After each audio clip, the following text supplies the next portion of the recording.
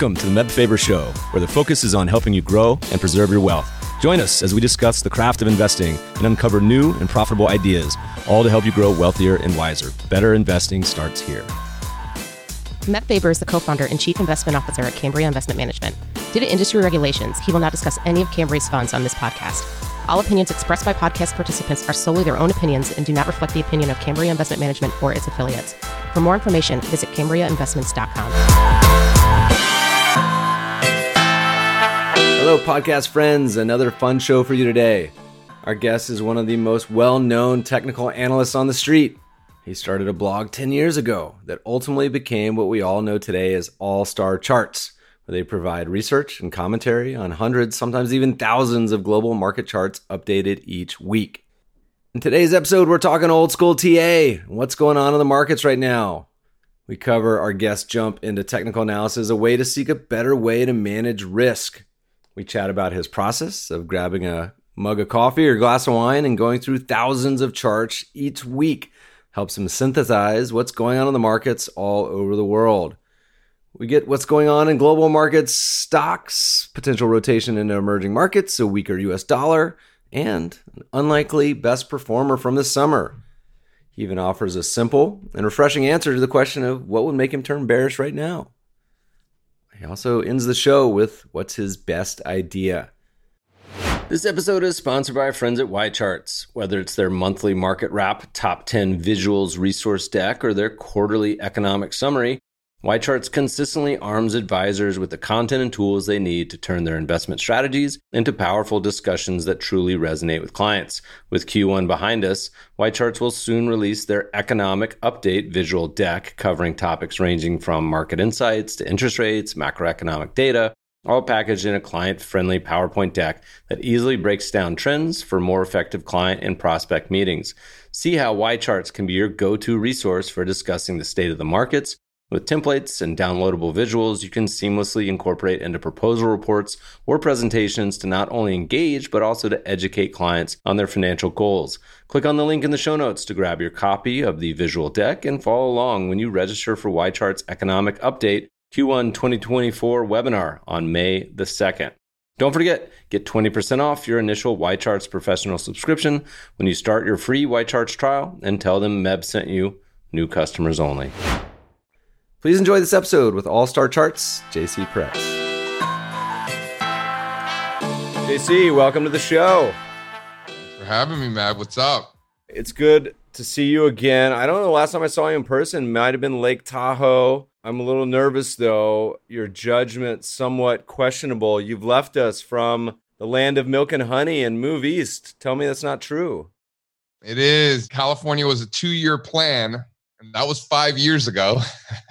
So it turned into a little bit longer for obvious reasons. I was living in Sonoma, easy drive to Tahoe. It was a dream come true for me, Mav, and I know you of all people can appreciate this. I could actually, for the first time in my life, chase storms. So everybody who lives on the East Coast, once they figure out that skiing on the East Coast is just not, once you go ski on the West, that you'll never want to ski on the East Coast again. So once you figure that out, however long it takes you, then you're going to start going to the West Coast. And it can be a shame if you get there and you just miss the storm. And then, of course, it starts pounding the day you leave. Like, that's just the way life works.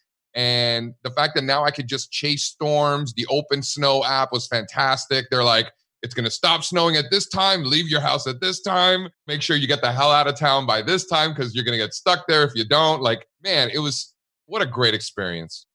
Yeah, well, we got Icon Pass as a sponsor this year for the show, so I'm looking forward to some good skiing because last year my pandemic plan was to go hide out in the mountains, and they closed all the mountains, so that was tough. However, you did leave at an opportune time. We were driving through Tahoe and NorCal about a week ago at the end of our summer romp, and there was a warning for fire tornadoes in Tahoe, which is something I've never heard before in my entire life. Like two of the worst things ever in one. Yeah, it's like Sharknado. Like, what else could you put into that? But hopefully NorCal is getting under control. It was pretty gnarly we went through. All right, we're going to talk all things markets today. It's super fun. You're one of my favorite commentators on this space. I feel like us lonely technicians of the world. Chartists are somewhat of a rare and odd breed, but let's do a super quick background, 1 minute, just overview. Miami to New York to California to Pennsylvania guy. Give us a quick overview because I think it'll inform a little bit of what we're going to talk about today.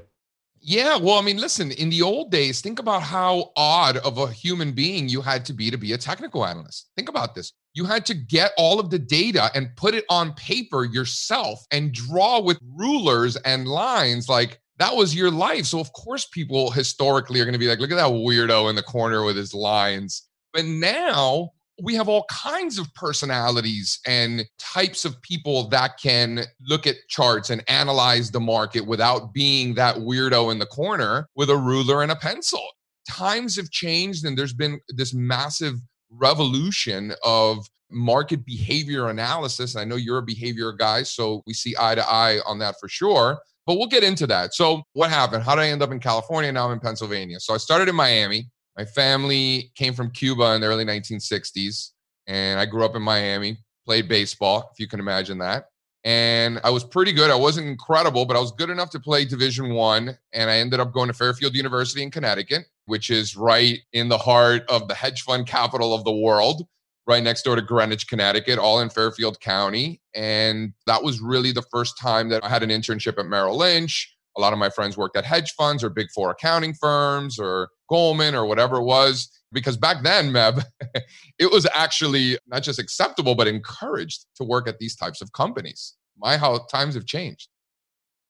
You know, it's funny. You alluded to something which was the old school nature. I always have a soft spot when I see people that are still to this day doing the hand, whether it's point and figure charts or whatever it may be. When my father passed years ago, we had found some old notebooks where he had done some handwritten stock charts. But it's funny, the branding and the narrative. If you look at the top 10 highest paid hedge fund managers across the board, almost every year now, it's under this umbrella. They call themselves quants.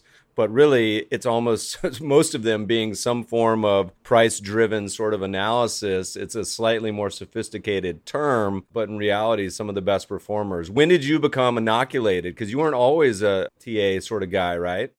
Yeah, I mean, those hedge funds that you're speaking of, those are our clients. Our clients are household names, and I promise you, they're looking at technical analysis regardless of what they call themselves. In fact, we do really well with the fundamental community because they do their work, whatever it is that they do, and their GDP and PE ratios and whatever. I don't know anything about that stuff. But they'll come to us and they'll overlay the work that we're doing because we're completely unbiased. We don't care about any of that stuff. We'll just tell you what's actually taking place because that's what we feel is most important. The reasoning behind that, to me, seems like a waste of time. I'm more of a what and a when and a for how long kind of guy. So, and the reason, to answer your question, nothing else seemed to work. Nothing else seemed to manage risk responsibly. Like we would have a situation, this idea makes sense to me in my 23-year-old mind, like that means anything. But in my head, yeah, bank, they'll get bought out, whatever the story was. But there was no risk management. Like there was no even conversation about, okay, how do we know we're wrong? What needs to happen to prove us wrong? So we're just going to buy it forever and it's going to go to zero. And then the worst part that happened to me is that I had some success. I remember buying Six Flags at like 22, 23 years old, and it went from 3 to 12. So now I think I'm Warren Buffett all of a sudden because I got one right in a bull market, some piece of crap that quadrupled, and I just got lucky. So then I'm like, oh, I could do this. So then I buy Magna Entertainment, MECA, for the same reasons I bought the other one, and it went from like 4 to 0. So I was like, okay, I guess that strategy doesn't work so well. So how am I going to manage risk? And that's how I found technical analysis. And I got really serious about it probably when I was like 24, 25 years old, and now I'm almost 40. If you could think back, what were some of the defining, whether it be books, people you followed, mentors, what kind of pushed you in that direction? The very real pain of losing money is obviously the greatest teacher. I had the same experience in the early 2000s, and I think a lot of people, whether they know it or not, will hopefully be going through the same thing shortly. My wife just gave me the shoeshine discussion where she said her hairdresser was talking about how much money she's making in Shopify recently. So, but that can be a great teacher. What else was sort of the early inspirations for you on the path? So when I realized that nothing seem to work consistently and responsibly manage risk. And I was looking at people around me, and they were twice my age, 3 times my age, and they really felt they had a handle on things. And it was quite obvious to me at the time that they were clueless, and that scared the hell out of me. So I was like, all right, I can get a master's degree. Maybe that'll help me. And I was like, yeah, that's not going to help me in the market. And I'm not climbing up any corporate ladder. That's just not my personality. So I was like, okay, so that's out. Then what about like a CFA where I could learn about companies and fundamental analysis and all of that stuff? And I was like, okay, that's cool. That's interesting. Or I could study for my CMT and learn about technical analysis and trading stocks and different asset classes. And I was like, well, that seems to make a lot. I don't care about companies. I want to trade stocks. So I was like, oh, the CMT thing seems to make a lot more sense. This is '05. So for me, that seemed like the right decision at the time. Little did I know how much that particular decision would impact the rest of my life dramatically. So early inspirations, first books I started reading were John Murphy, Edwards and McGee. I immediately fell in love because it made sense to me. Like, I'm like, oh, okay, that makes sense. Oh, if it does that, we're wrong. Okay, great. The sooner that we can find out we're wrong, the better it is, because then we could go move on to something else instead of finding out you're wrong 3 years later at a zero. That's terrible. So, okay, so we can find out if we're wrong quickly, and we know when that'll be. And then we'll also know how we're right and look for other things to prove that we're on the right track. This makes way more sense than all that other stuff. So I'm going to focus on this. So then I find Brian Shannon on YouTube, and I started watching all of his Alpha Trend stuff. And I'm like, this is fantastic. There was some other guy named TK, Trading with TK. And this is an old guy from the New York Stock Exchange on the floor, and he would do daily videos. These were like $2 stocks, $3 stocks. But he was always talking about risk management and different patterns. I'm like, this dude's. And every day after work, I would run home to go watch Brian Shannon and TK's videos. It's like 2005, 2006. And then I'm studying for my CMT, and I passed level 3 of the CMT in summer of 2008. Talk about perfect timing. So I nailed '08. I had a lot of success that year. And there were just people around me that saw me at a young age do well in that particular environment. And a lot of that had to do, or all of it really had to do, with the technical analysis and the way that I was looking at the markets. It's funny you mentioned that. There's so many parallels between our stories, where I had gone through the CMT program about the same time. Did you take the test, by the way, level 3? Yeah. I was adamant that I did not want to take the test. And at the same time, they were going through where they were getting rid of the paper requirement. And it was like the last year of it. And I think I'm the last person to ever submit a paper. They may have it again. I'm not sure. I think they had the option for level 3. You could submit the paper. I said, just give me the test. I got this. Right. Well, so I was just done with taking these tests. So wrote a paper, had never any intention of ever being a content producer. This ended up being my first academic paper. And again, probably similar to your story, fast forward a decade later, and content has probably been one of the defining characteristics. But it's due to me not wanting to take level 3 of the CMT, why we've been writing all this stuff. Anyway, so '08 happens, '09. You mentioned, I think, a pretty important point, which is most technicians of any color probably would have done really well during the financial crisis. And part of that has to do with, I feel like so much of Wall Street is 99% about just people focusing on what to buy, but also the when and the position sizing and when to sell, all these sort of concepts that get wrapped in with the price-based concepts. Give us a little short intro. We'll link to these in the show notes, by the way. You do a wonderful job with your introductory coursework videos. But for the new listeners, give us sort of a framework of how you approach markets in general. How do you think about them? And then we'll get into all sorts of specifics. Well, remember, the market is a discounting mechanism. That's what that is. So it's discounting what the world's going to look like 6, 9, 12 months from now. That's what that is. So when New York Times comes out with a monster headline like unemployment spikes to whatever it is, highest ever, whatever it is, and then stocks rally on news of unemployment. No, like market's rallying on what it's looking at next year. Like the market crashed in February because of this headline that you're now putting up. So the market is what we refer to as a discounting mechanism. And as technicians, what we do is we analyze the behavior of the market as opposed to the goods and the services that a particular market deals with. I don't care how many shoes Nike's selling. I care about what the shareholders of Nike are doing and what they're doing relative to shareholders of other stocks as well. So that's really what I'm comparing it to. So we start with what we call a top-down approach. So the first thing that we want to do, if you ask me, hey, JC, what do you think about Tesla? Or what do you think about Apple? The first thing that I'm going to do is I'm going to tell you about every country in the world. We're going to look at every stock market from a long-term time horizon and then break it down to a short-term time horizon. The beauty of technical analysis is that we incorporate a multiple time frame approach. So I'll look at the London FTSE 100 going back 25 years, Nikkei in Japan going back 25 years, all the countries in Latin America, Peru, Chile, Brazil, Mexico. We're going to look at African stocks. We're going to look at Australia, New Zealand, Singapore, Taiwan. We're looking at developed markets and we're looking at emerging markets. And we're comparing emerging markets to developed markets. We're comparing Asia to Latin America. So we're seeing what stocks are doing globally first. With that analysis, we're doing the intermarket work. We're looking at what the commodities are doing, not just gold, silver, platinum, palladium, oil, natural gas, but also corn, wheat, soybeans, cardamom futures, palm oil futures in Malaysia. If there's a futures contract, it's probably on our radar. Same thing with the currencies. Maybe not every currency, but probably the top 60 currency crosses from dollar Canadian to yen and euro to Nakisaki and about 60 crosses. So we're just seeing the flow of money. And then, of course, the biggest and baddest of them all, we've got to look at the bond market.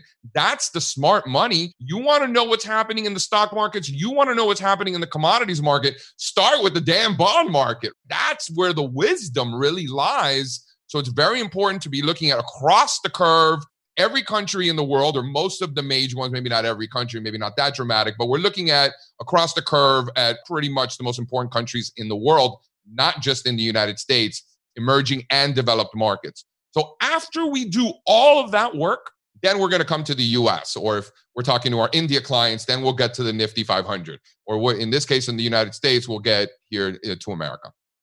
I always smile when I hear you on Twitter or elsewhere where you're like, all right, it's Saturday or it's Sunday. I'm going to sit down with a coffee or some wine and going to review 1,000 charts. And it's just such a wonderful old school approach that I don't think a lot of people do anymore, but you end up pattern recognition after so many times. So when you're looking at what these markets are doing, all these various markets, what is the lens at which you're actually viewing these markets? Are you looking for trends? Are you looking for support and resistance? Are you looking for Fibonacci? Like, what is your sort of framework and the main sort of muscle movements that you're looking for with all of these markets? The answer is all of the above, and probably in that order. So you pretty much nailed it. I mean, the first thing we're looking at is price. We're looking for trends. You're asking me about stocks in America. Okay, first thing we want to answer is, are stocks around the world going up? Are they going down? The gloom and doomers that are telling us that the world's coming to an end and this is a bubble and the whole thing, even the gloom and doomers or the biggest perma bulls of all time, I think we can all agree that if the world is in fact coming to an end, European banks are probably going to be leading the march down to zero. They'll be front and center, Deutsche Bank and company kind of leading the march down to zero. Well, we can all agree with that. Well, guess what? That's not happening. So that's just one of a zillion things we could talk about, but that's just one very simple, you want to know whether you should be buying or selling stocks? What are European banks doing? Are they crashing or are they ripping? Because if they're ripping, things probably aren't that bad. You know what I mean? You have a great quote on Twitter where you were like, there should be like a MTV Real World for perma bears. Put them in a house together. They can complain all day. It'd be just like the Jersey Shore, but with way worse people. And I said that. That's pretty funny. I laugh so much at that because this concept of price, there's some great quotes by Ned Davis. The charts are dated, but the title alone is worth it. It'd be called Being Right or Making Money. And there's another sort of tangential quote, which is price is like the only indicator that can't diverge from itself. And look, I consider myself, I'm a value guy, but a trend follower at heart. And almost every other ratio you could possibly have, every other sort of analysis other than price, they can diverge forever. And in really this being the final arbiter of what's going on. So, all right, it's 2020. This is the first week of September. This decade's been exhausting already. We're only not even a year in. Let's walk through sort of stair step what the world looks like. I think everyone would probably want to start with the biggest and favorite for everyone, which is U.S. stocks. Give us a lens into what the world looks like right now. Well, this is a market of stocks. It's super cliche to say, but it's the biggest truth. When we talk about the S&P 500, there are 500 stocks, or like 504 or something like that, right? Because Berkshire and Google or whatever. So there's like 500 stocks. The Russell 3000 has 3,000 stocks. The Dow Jones Industrial Average has 30 stocks. We need to understand what these things are. The New York Stock Exchange Composite has much more international exposure. Over half of the top 100 components of the New York Stock Exchange are actually foreign companies. So it's important to understand why the New York Stock Exchange has been underperforming the NASDAQ 100, for example. And what's the NASDAQ 100? But it's not regional banks. It's not energy. That's why it looks way better than the indexes that have regional banks and energy. So I think it's important to understand what's inside of these things. Meb's like, yeah, you tell him, JC, Mr. ETF over here, right? What are the components? So for me, I think that's really important. So what does the world look like? Well, are more countries breaking out to new highs and completing bases, or are more countries completing tops and breaking down to new lows? Which one of those is it? Or are they just sideways messes? And I would argue that you alluded to earlier that I just go through 1,000 charts. Well, it's probably a lot more than that. But the beauty of it is that everybody is going out of their way. Everybody spends every day, all day, trying to build algorithms and formulas so that they don't have to do that instead of just doing that. Don't people just understand that you spending all day and all building these fancy algorithms and back testing this? And man, if you just stop doing all that stuff and just sit there, listen to some good music, pour yourself a glass of wine or a beer or coffee or whatever you're into, tea, and just sit there listening to good tunes and just go through all of them. And you know what's going to happen? It's going to make it impossible to miss a major theme because you're just going to get punched again and again and again with the same patterns and the same trends where it almost becomes impossible, Meb, to miss major themes that are going on around the world. It really is fascinating to me, human behavior, that they work so hard to be so lazy. The irony in it is mind-boggling. Yeah, you've spoken to this in real time over the last few months as the U.S. market has continued to, I would say, inch higher, but jump higher. And people behaviorally or whatever it may be, always, I think, really emotionally struggle with new highs. And our friend Jerry Parker, classic trend follower, always says people are hopeful with losses and really afraid with gains or afraid with markets going up. And you had another quote. I like to quote you because you have so many good ones, but it says, by the time it actually ends badly, you can make a lot of money. Bubbles are great. If you see a bubble, go buy it.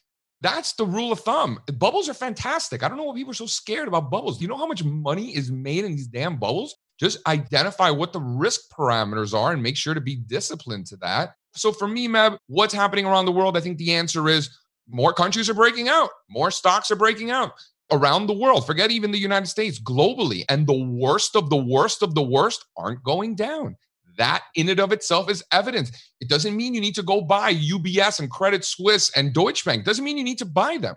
That's just a source of information. So then we come to the United States already with the mentality that stocks around the world are going up. They're not going down. Rotation into emerging markets. And with that rotation into emerging markets, what else is going on? Weaker dollar, precious metals are doing well, base metals are doing well. All of that is a similar theme. Who's the best performing index in the world in July? The Dow Jones Transportation Average, right? So you're seeing materials made all-time highs this month.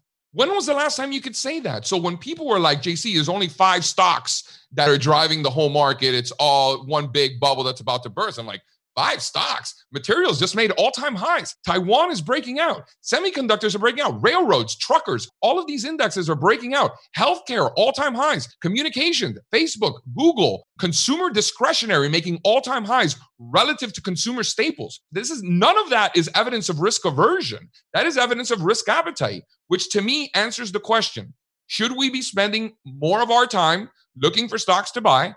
Or should we be spending more of our time looking for stocks to sell? And it has been abundantly clear since basically April, really, that we need to be spending our time looking for stocks to buy. And when we start to see deterioration in breadth, in other words, when that stops happening, when we stop getting that expansion, when we stop getting that participation, the list of new lows starts to pick up. That will be evidence that a top is coming. It's not like you hit an all-time high and the market crashes the next day. The crash that we had in February came after more warning signs than any stock market crash in history. What would have been some of the main flashing yellow, red lights as we kind of came into this year that got you worried? It's the opposite of what we're seeing now. What are we seeing now? More countries making new highs, more sectors making new highs, more stocks making new highs, more stocks showing bullish momentum characteristics. All of that is evidence of breadth expansion. Throughout the third and fourth quarter of last year, we were probably the biggest bulls on Wall Street, obnoxiously so. Analysts, clients, colleagues would tell me, JC, what's it going to take for you to be bearish? I'm like, well, we keep seeing more new highs. Basically what I'm saying now, what's it going to take to get bearish? Well, fewer sectors making new highs, fewer countries around the world making new highs, an expansion in new lows, fewer stocks showing bullish momentum characteristics. When we start to see that, that'll be evidence of breadth deterioration, which is classic prior to an index peak. So what happened in, I believe it was January the 16th, that was the high for the market. And people are going to be like, well, the S&P went on to make new highs into February 19th or 21st, whatever it was. Fine. But most stocks had already peaked on January the 16th and all started going down. And the worst stocks, the regional banks, they peaked in December. So you're seeing relative weakness from financials, which is classic. I mean, say you want to talk about the 07 peak, there you go. And you're seeing breadth deterioration. By the time the S&P, the Dow, and the NASDAQ made those final highs in February, small caps were already putting in lower highs, transports putting in lower highs, all the laggards, all the losers, micro caps, mid caps, the advanced decline line was putting in lower highs, the New York Stock Exchange Composite, the value line geometric index. I mean, you can go on and on and on. The list of 21-day highs, the list of 63-day highs, all of them deteriorating. The percentage of stocks showing bullish momentum characteristics deteriorating. By the time that final high was made, there was nothing left making new highs. Everything was already rolling over, making new lows. Meanwhile, bonds are breaking out, precious metals are breaking out, volatility is breaking out. Like, hello, what are you waiting for? See ya, we're out. And again, it goes back to the beauty of technical analysis is that there's not one holy grail that's going to tell you buy or sell. It doesn't work that way. It's a weight of the evidence, sum of the parts approach. It's the holistic approach that we use, which is why I sit there with my glass of wine bottle and go through 5,000 charts. That's why we do it. And this is just a beautiful example of the intermarket relationships and the way that the whole world is tied together. And while the world was falling apart and the stock market's having the biggest crashes in history, we're being quoted in the Wall Street Journal as having the best day in the history of our firm. It was amazing to witness. So I was smiling because you mentioned 3,000 charts and a bottle of wine rather than glass, because I imagine that's going to take more than 15 minutes. What is your go-to resource software while we're on the topic? How do you speed through 3,000 charts? Is there any particular go-to for charting you like? We're pros. We do this professionally. We have a big team. So we use a company called Optima. It's not cheap, but I mean, it's fantastic. To me, it's the best in the world. Shout out Matthew Verdau. What I like about Matthew is that he listens to us. CEOs of other charting softwares don't care what me and my team have to say. So you know what? Screw yourself then. I'm not going to help you. But I promise you from the bottom of my heart, if you have a charting software, you want to make sure that all my ninjas are ripping through that thing, telling you how it could be better, and myself included. But it's not just me. Bruni and Straza and Patrick and all these guys, if you own a charting software and you're not constantly picking the brains of me and my team, like, what are you doing?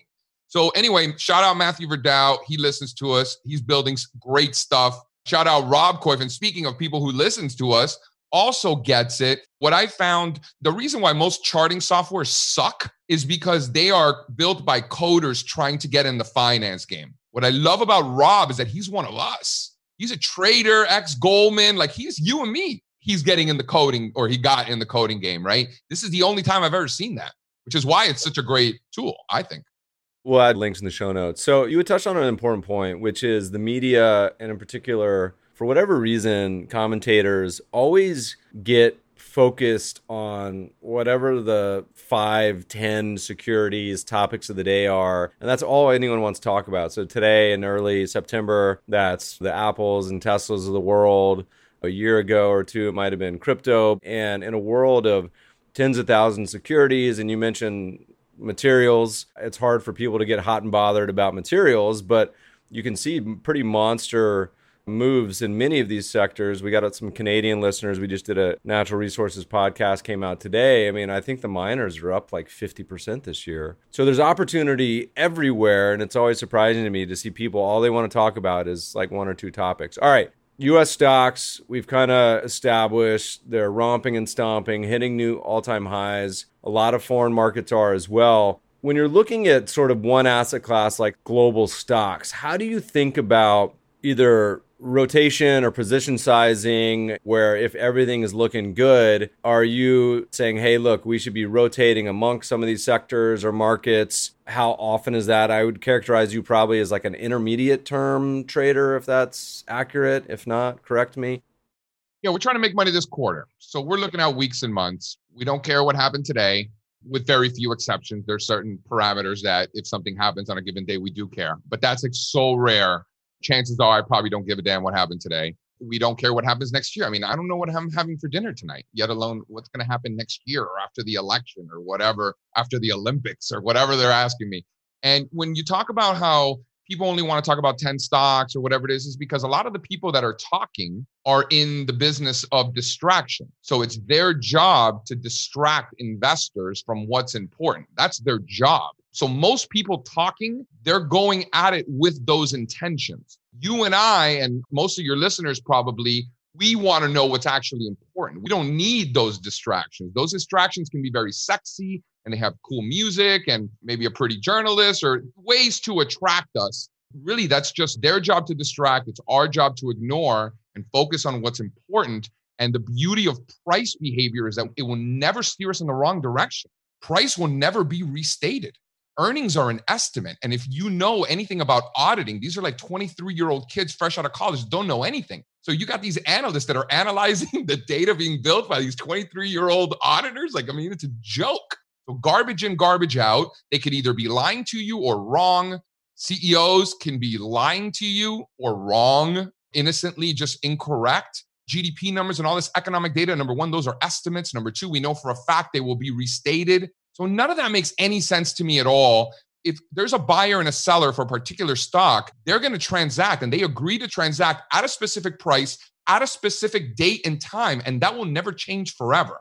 And the beauty of the markets and why technical analysis works, why good technical analysis works, I should say, is because we're analyzing trends and markets trend. I mean, I'm not Mr. Statistics and bell curve. I'm not that guy, but I do know that the market returns are not evenly distributed. It's not like a normal distribution curve. Markets trend. So if something's going up, there's a higher likelihood that it's going to continue to go up than for it to completely collapse. It's not a 50-50 chance. This isn't a roulette. It doesn't work that way. Markets actually trend. So when you get on a hot streak, in roulette, like that's just in your head. It's not really a hot streak, but in the market, that's a hot streak. A 3-point shooter in the NBA, that's a hot streak. Keep feeding him the ball. He's hot. He's got the groove. I was a baseball player. When a pitcher's on, because pitchers are weird people. So you think technicians are weird. Pitchers are the weird ones. So always in our head. But if a pitcher's on, to take him out for the sake of taking him out because you want to have a lefty face. To me, that's the most idiotic thing ever. He's on. Leave him on.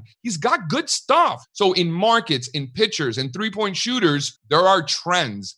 Give him the ball. Leave him in there. Keep buying that stock.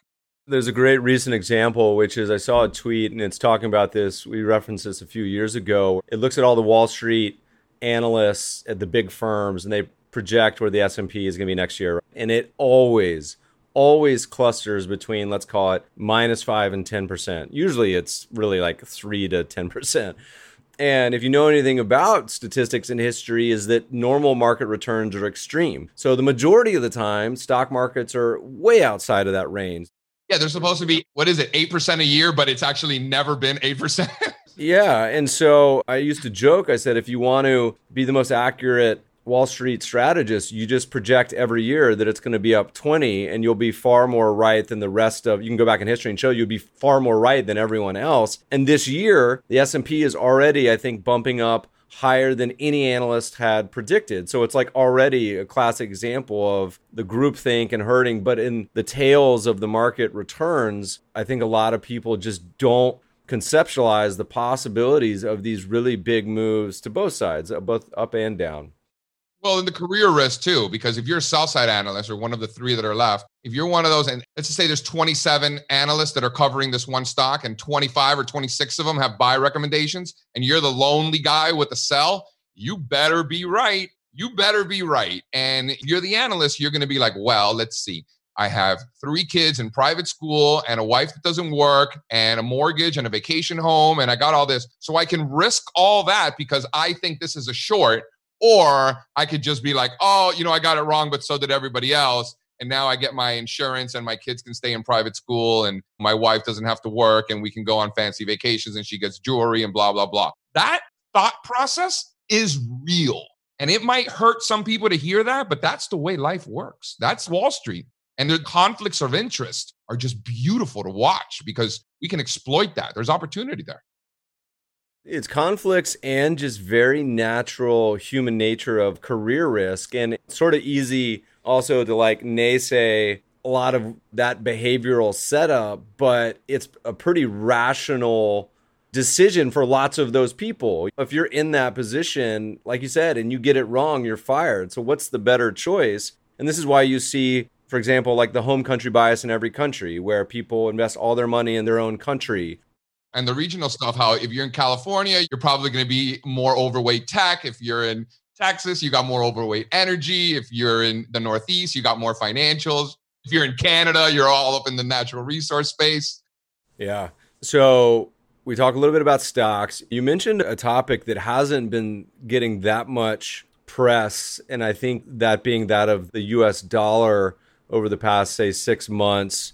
Talk to us about dollars, currencies, and bonds. What's kind of going on in that world? It's a weird world where I think 5-10 years ago, if you were asked any of the traditional fundamental strategists about where we would be with sovereigns today and how so many are negative yielding, no one would have predicted it. Talk to us a little bit about what you see going on in currencies and bonds.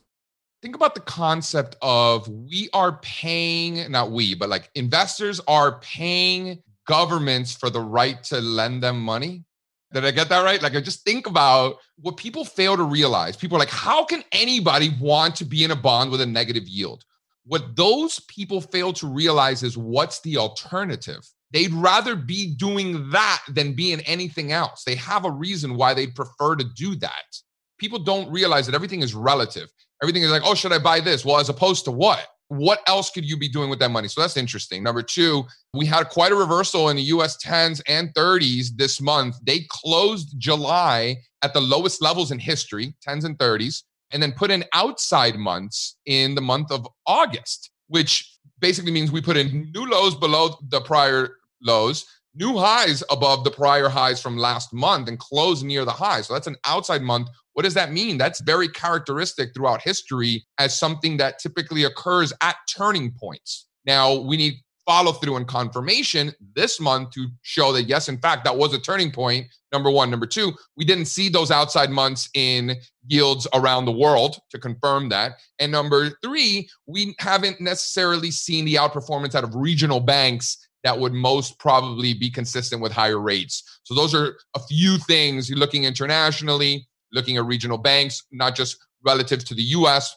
stock market, but also relative to something like REITs, real estate investment trusts, that are higher dividend paying names. So if you're a fixed income investor and you're not able to get your yield in the bond market, you're going to go to the stock market at those higher dividend paying names. So you'll see that sympathy bid in things like REITs or UTs as rates continue to fall, or as the market believes rates are going to fall. And then you'll see that sympathy selling. Historically, we've seen it anyway. And then the relative strength in regional banks. As rates go higher, the fundamental community tells me it has something to do with margins and yield curves and whatnot. That's not really my problem. I just know that on a relative basis, regionals tend to do well if the market thinks rates are going higher. So a few things I'm looking at there. In terms of the currency space, one of the big things we were looking at coming into Q3 was for that weaker dollar. So we couldn't be more thrilled to see the dollar getting slaughtered. And what were the implications? In our heads, it was less about the dollar. We're not trading currencies here, or very little. It's not so much what are we going to short the dollar. It's what does the rest of the world look like in a weaker dollar environment? Precious metals are doing well. Emerging markets are outperforming. Base metals are doing well. Copper new highs. The Freeport McMorans, Caterpillars of the world. That industrial global growth complex. Aussie dollar, Aussie yen. That world, Latin America, rotation into that space. Natural resources. Those are the things that come to mind in a weaker dollar environment. And guess what's been happening the past couple months? It's funny because back pre-last financial crisis, you and I were cutting our teeth before the GFC. every pension fund on the planet was interested in commodities. And then you've had this 10-year period of decimation, disinterest, really all that put together. I mean, some since 2012 peak. And then you've seen just one after another, all the pension funds, all the big money institutions start to get rid of their commodity exposure the last 2-3 years. It could be one of the worst times. You're starting to see it probably led with precious metals, and then base metals are starting to pick up. What are you seeing in energy and ag? Are those two areas that are still lagging? Are there any signs of life there? Well, they're not going down.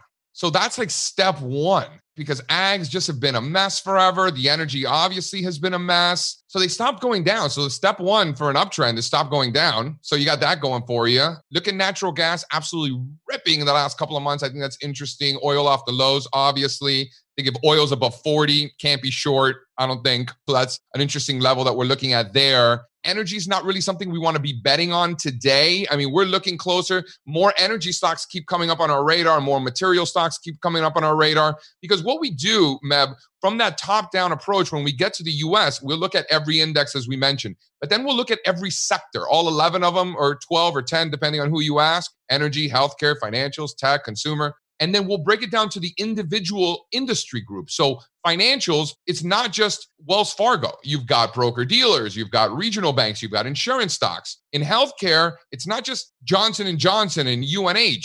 You've got medical devices, which are basically tech stocks. You've got biotechs, you've got pharmaceuticals, you've got managed health, energy, you've got refiners, integrateds, explorers and producers, oil services. So you have different industries within a sector. And I think it's important to differentiate between them, because medical devices and pharmaceuticals don't look anything alike, as they shouldn't. The medical devices look like tech stocks because they actually are, but they're just stuck in the healthcare sector. It's important to really recognize that. So we'll do that whole top-down approach. So by the time we decide that we're going to buy Intel or we're going to short Exxon, 95% of the reason we're doing that has nothing to do with the chart of Intel or Exxon. It has to do with the other 4,000 charts that we looked at that boil down to the fact that, yes, we want to be in some sort of mega cap, semi, whatever it is. That's number one. Number two, in order to supplement that top-down approach so that we don't miss anything, we've created bottoms-up filters. We got this one thing called Under the Hood,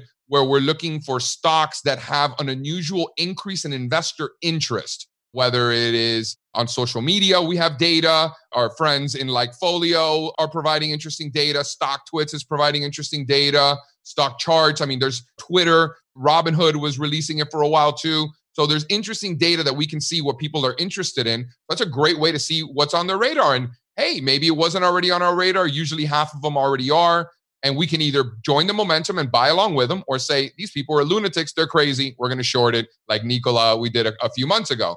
So that's one of them. Another one we're doing is what we call 2 to 100. We call it the 50 baggers. So these are stocks that are graduating from small cap into mid cap status, crossing that 2 billion market cap sort of level, and are within 13 industry groups that we've decided have the highest potential to go from 2 to $100 billion. So these are consumer, internet, software, cloud computing, solar, software, semiconductors, all of those. And we found great names there. And these are names that wouldn't have been on our radar because they're coming up and we're very focused on working our way down. This is a great supplement. So we're making it more difficult every single day for us to miss anything, which is the goal. How challenging is it or not for your subscribers, followers on the 50 bagger concept? One of the things when we have discussions with people and they have gains where they double their money 3x, 5x, they start to get very itchy and wanting to realize that gain. Do you have that experience as you're interfacing with people on the way to 50x? At some point, it was a 10x. And I imagine a lot of people are super stoked, super happy, ready to take that gain and have that 10x. But really to get to the 50 or even 100x, that's only one stop on the path. Is that something that you think is a struggle for people, or is it? You know the answer to that. You do a lot of behavior analysis. You know the answer. You're just giving me an alley-oop here because you just want to hear me say it. But my question is, you may have some sort of mental hack, because I don't. I mean, I have a struggle where I'm just like, look, people, you got to be patient, but people don't want to hear that. There's no cure. There's not like a pill you could take to cure yourself from being a Homo sapien. You're going to have these emotions. The prescription, if you will, is to, number one, anticipate these emotions. So knowing you've got a 3-bagger on the portfolio that you haven't touched, understand that you're going to wake up tomorrow and you're going to be like, oh man, I need to get out of this before I lose all the money I just made. Like, know it's coming. And then when it does come, be like, haha, that's me. I'm still a Homo sapien. Don't do that, JC. You're never going to get there unless you learn that the hard way. And even the best, and you talk to a lot of the best, and so do I, they're still making these mistakes. We're human. So that's number one. Number two, when I say that we're looking for 50 baggers, 2 to 100, we're not literally buying it at 2 billion and holding it and selling it when it gets to 100. All we're doing is building a universe of stocks that are on their way to potentially going to 100, and we'll take chunks along the way. Yeah, I mean, I think that's really the sensible prescription for people to even maintain their sanity. They start to go even crazy with the gains because it's just the what if I lose it? It becomes such a big part of the portfolio. So we often tell people the sleep at night sort of idea is, look, just take some off the table as it goes. If that reduces the potential bad outcomes of sell it all or hold it all, because you could have 1,000 examples of either case where it continues to go up and also it just goes back down to zero and you lose all your money. So recently just had on the podcast a great guest, old school trend follower, Tom Basso, really thoughtful interview. And we spent a lot of time talking about entries, but he's been doing this for decades and talked about an area that so many people, I think, neglect and spend less time on is the concept of really position sizing, risk management, thinking about how to put the portfolio together. Any general thoughts on those concepts as well? Because I imagine so many people talk to you, as you mentioned, so much of it is what do I buy? What now? But like, how do you kind of think about the general risk management of the funds and portfolios? Yeah, so you want to think into the future. What is the world going to look like? What is the market going to look like if we're right on this particular thesis or in these sets of theses? What does that world look like? And as time goes on and more data comes in, we want to say, okay, is the data in fact confirming? Are we seeing those things? Or are we seeing the things on the list that it would take to change our mind and maybe a more defensive posture would be best? So we have two different lists. What's it going to take to prove that we're right? And what are the things that we're going to see that suggest we're probably wrong? We want to make those lists. And I think at the top of the list of what is it going to be that it's going to prove us wrong, that maybe we shouldn't be buying stocks, that we should be selling them instead, on that list is small caps and micro caps falling below the June highs. Those June pivot highs, I think, are really important. One of the concepts that we discussed was that if even the worst areas can't go down, that in and of itself is bullish. So small caps, micro caps have been laggards for some time. Transports as well, they've already broken out to new highs. So I think seeing small caps and micro caps, IWM and IWC breaking below those June pivot highs, I think that would be step one to maybe we shouldn't be so bullish and we need to be selling more stocks. The small cap, particularly the value guys, got absolutely drubbed in Q1. I think small cap value was down like 50% at one point. And I think it's a struggle for a lot of people, this general, what they see as a Wall Street, Main Street displacement where it's like diverging on the way the world looks today. And you mentioned, I think accurately, the struggle for so many is being able to separate that from the potential discounting of the future. But I don't understand. We have the data, Meb. We know the market is a discounting mechanism and people are obsessed with what's happening today and the stock market isn't showing what's happening today. If you actually think that and you think that the market, Wall Street and Main Street are separated, you're basically telling people that you can see the future and you're like this like omniscient whatever and you can actually see the future. No, you idiot. You don't know what's going to happen 6 months from now. But the market is pricing that in. And you want to know what else? The people with the most amount of money and the most amount of information, who has that? The people with the most money.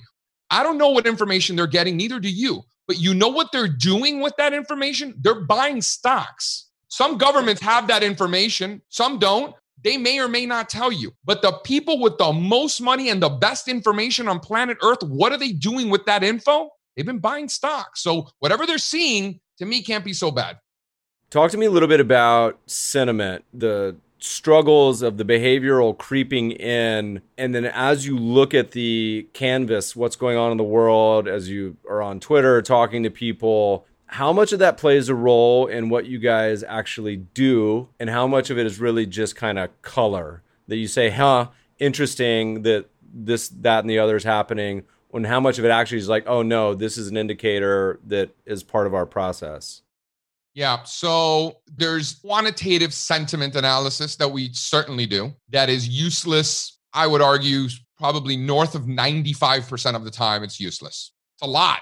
But when it is at extremes, Meb, when the rubber band is stretched to points that it has never been stretched to or hasn't been stretched in quite some time, that's when we're interested. And that in the stock market might be a couple times a decade at best. So just understand how useless sentiment is and harmful, in my opinion, because I think an overwhelming amount of time is being spent on analyzing sentiment when I think the real conclusion is that it's usually useless and you're going to drive yourself crazy because you're between those bands. Wait till it exceeds the bands and then start focusing on it is how I see it. So I look at sentiment not from a top-down perspective, but from a bottoms-up, like, holy shit, look at what the hedgers are doing in cocoa, or bond specs have never been at this point, or the dollar this. So like sentiment, and it's hard to find sentiment data for individual stocks. I think you need to be picky with what sort of data you're analyzing. The commitment of traders, I think, is a great one. Consensus saying, things like that. Any sentiment, I think, should be looked at only at extremes, number one. Number two, from an anecdotal standpoint, it's tough. Saying, oh, everyone's bearish. Oh, everyone's bullish. Really? Is it really everyone? Are you just like, are you bullish and you just like saying that everyone's bearish? Like, there's a lot of all that goes on. So I think you need to be real careful. My grandmother, bless her heart, is the greatest contrarian indicator of all time. I've got the data. I have a monopoly on this data. I can tell you stories when she called me in 2017 asking me about this new currency. I'm like, number one, it's not a new currency. And number two, the fact that you're asking me about it, it's a sell. I think Bitcoin peaked a week later. Another time in 2015, I show up at her house and usually she gives me a great big hug. I mean, she's 90 years old, gives me a hug. This time she opens the door and instead of hugging me, she runs to the kitchen. She grabs El Nuevo Herald in Miami. So this is the Miami Herald in Spanish. And it's got a euro, like the euro sign, sinking in the ocean. She's like, Euro, and shaking her head. I remember I called Phil Perlman. I'm like, yo, we need to be shorting dollars, buying euro, like stat, like abuela's bearish euro. And then sure enough, euro rips, dollar gets slaughtered. When The Economist comes out with robotic bulls in early February on the cover, just as the tech is hitting our target and we start shorting stocks, and I see a bunch of charging robot bulls on the cover of The Economist, I'm like, holy shit, if this isn't a fade, I don't know what is. Nailed it again. The Economist is a great contrarian indicator. I would say of all the magazines, they're the best. We got to start winding down for you. We're starting a new feature. Going to hold you to it. You're the first person we're asking this, but it's going to be a standard question from now on. I got to put your feet to the fire. If you say early September, your best idea right now, what comes to mind? Wow, best idea. I've got a lot of ideas. I really like this 2 to 100 situation we got going. The names that are being pulled up are sexy. My favorite of all of them, I'm going to give you Dynatrace. Is this a robotic dinosaur GPS? What is it? The ticker symbol is DT, $13 billion market cap company as we speak. So no baby. That's a solid upper mid cap, technically large. Technically large above 10. So now 13. Number one, it's an uptrend. Number two, it's been basing for 3 months. So these idiots that tell me that the market is going parabolic, I could name you 200 stocks that have done nothing for the last 3 months. So I don't know what parabolic they're talking about. DT, I think, is a great example of that. Dynatrace in the software space. So there's that top-down approach. We like stocks as an asset class. We like U.S. stocks. We like tech. We like software. We like stocks in uptrends showing relative strength and positive momentum. Check, check, check, check, check. And then most important of all of those is that the risk versus reward is in our favor. You could throw away all that other stuff. Where's the risk reward? Is it in your favor or not? I think it is. If the stock is above 44, we want to be long. So if the stock is not above 44, we want nothing to do with DT, and we want to be taking profits at $61 per share. Most of your ideas that you look at when you initiate a position, is there any sort of hard and fast exit, stop, trailing stop, or is it more particularly chart-based? How do you think about the exit? Always. You want to let the market prove to you where you're wrong. The market doesn't care what your risk threshold is. These arbitrary trailing stops based on your personal risk threshold. Do you think for 1 second the market gives a damn about that? No, not at all. The first thing you do is you want to say, at what price am I wrong? Let's just say the stock's at 46 and the stop's at 44. That's 2 points I'm being wrong.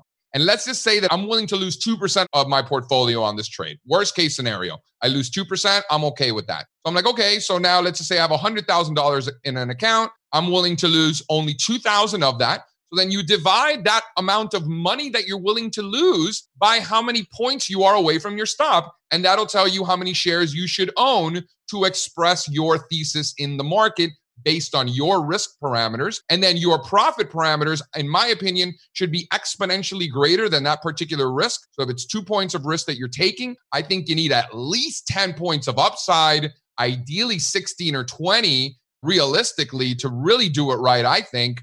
So that's how I look at that. 7-1, 8-1, 10-1 risk rewards. Yep. Yeah, the power laws of the big winners do so much in investing to take care of a lot of the losers, which we all have, of course, but the big winners are what we're looking for. You look back over the years, I'm assuming there's been probably thousands of different investments that have caught your eye. What's been the most memorable investment? It could be good, it could be bad, everything in between. I think it's investing in me.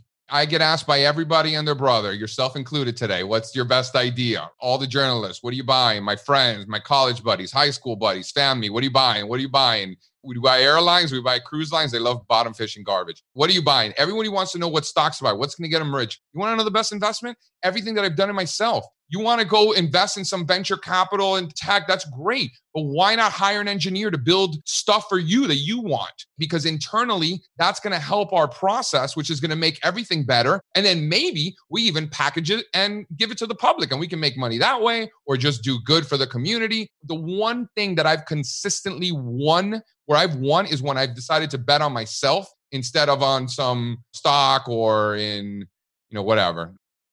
Yeah, we did a post earlier this year, 4-part series, but the first was on this concept of the get rich portfolio. And it was on, essentially the takeaway was the theme you're mentioning. Tell me a little bit about, so you guys do a quarterly/yearly subscription. Is it only focused on institutions? Can individuals subscribe? And then also part 2 of that is, tell me about this India offshoot. Why India? Well, we have institutional clients that pay higher prices and they have different needs. One thing we've noticed about the institutional community is that they all have different objectives. They all want different things, not just from the portfolio, but then therefore from us. Whether you want us to sit on a monthly meeting with you or whether you want to get access to our analysts on a weekly basis or you want certain reports that we custom build for you that we deliver to you on a weekly basis. Some people want to talk to options. Some people don't want anything to do with options. Some are more global macro. Some just want the idea flow. Everybody's different. But then for the all-star charts on the platform, we have a quarterly subscription. It's a little under $500 a quarter. And we have an annual subscription. I think it's about $1,700 for the year. We're about to raise that to $2,500. So go to allstarcharts.com and get it now.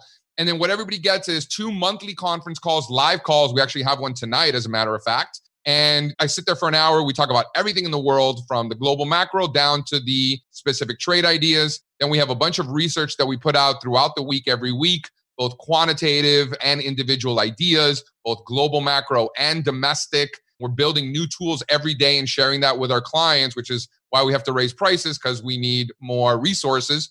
We're a team of 15, Meb. This started off as a blog on StockTwits 10 years ago. And now we're a team of 15, the most widely read team of technical analysts of all time, simply because we have access to that with all of the social tools and whatnot. And then that's how I discovered India.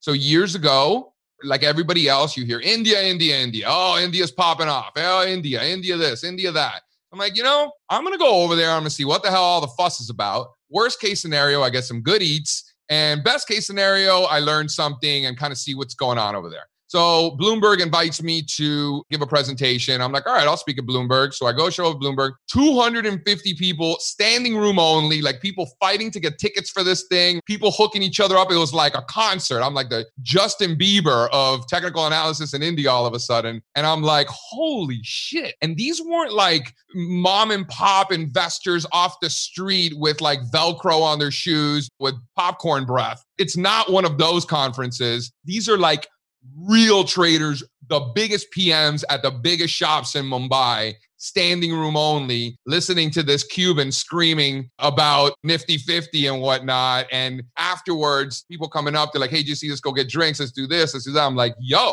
okay. All right. I see you. And we've been back a couple of times. We're building a massive business out there. We've got boots on the ground. We continue to grow. We continue to learn more about the market, more about the culture, more about the people, the sports. I love everything about India, from the food to the people to the architecture and everything in between. It's just great. Like, we're making money over there and everything's fantastic. But man, I'd do it for free. Well, when the world opens back up, let me know next time you go over. You're making me hungry today. I've never been to India. Dude, we're throwing an epic party. The plan was to throw the party this November, and we weren't able to do that, obviously. When everything opens up, we're going to have the biggest badass party in Mumbai. Everybody's invited. It's going to be so sick. So sick, Mev. You're coming through.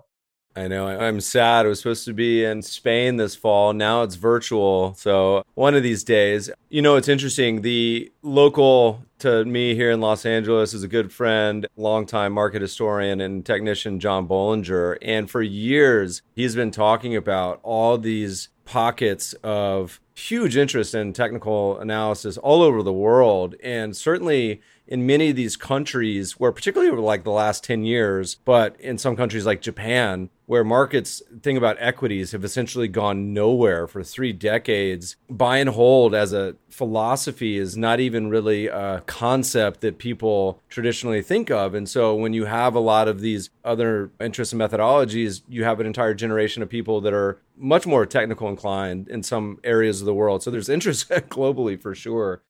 I've seen it. 100%, man. I'm telling you, people don't believe me because they haven't seen it with their eyes. Go see it. Go to the Philippines. Go to Taiwan. Go to Singapore. Go see what's going on there. Malaysia. It's crazy. Look, could keep you forever. We'll have to have you back on and chat about where the markets are in the coming months. JC, it's been a blast. Where do people go? Where do they go find out more information, find out what you guys are doing? Yeah, go to allstarcharts.com. Follow me on Twitter at allstarcharts, YouTube at allstarcharts, StockTwits at allstarcharts, IG at allstarcharts. I'm easy to find. Contact me if you have any questions or even if you just want to say what's up. Awesome, brother. Thanks so much for joining us today. All right, man.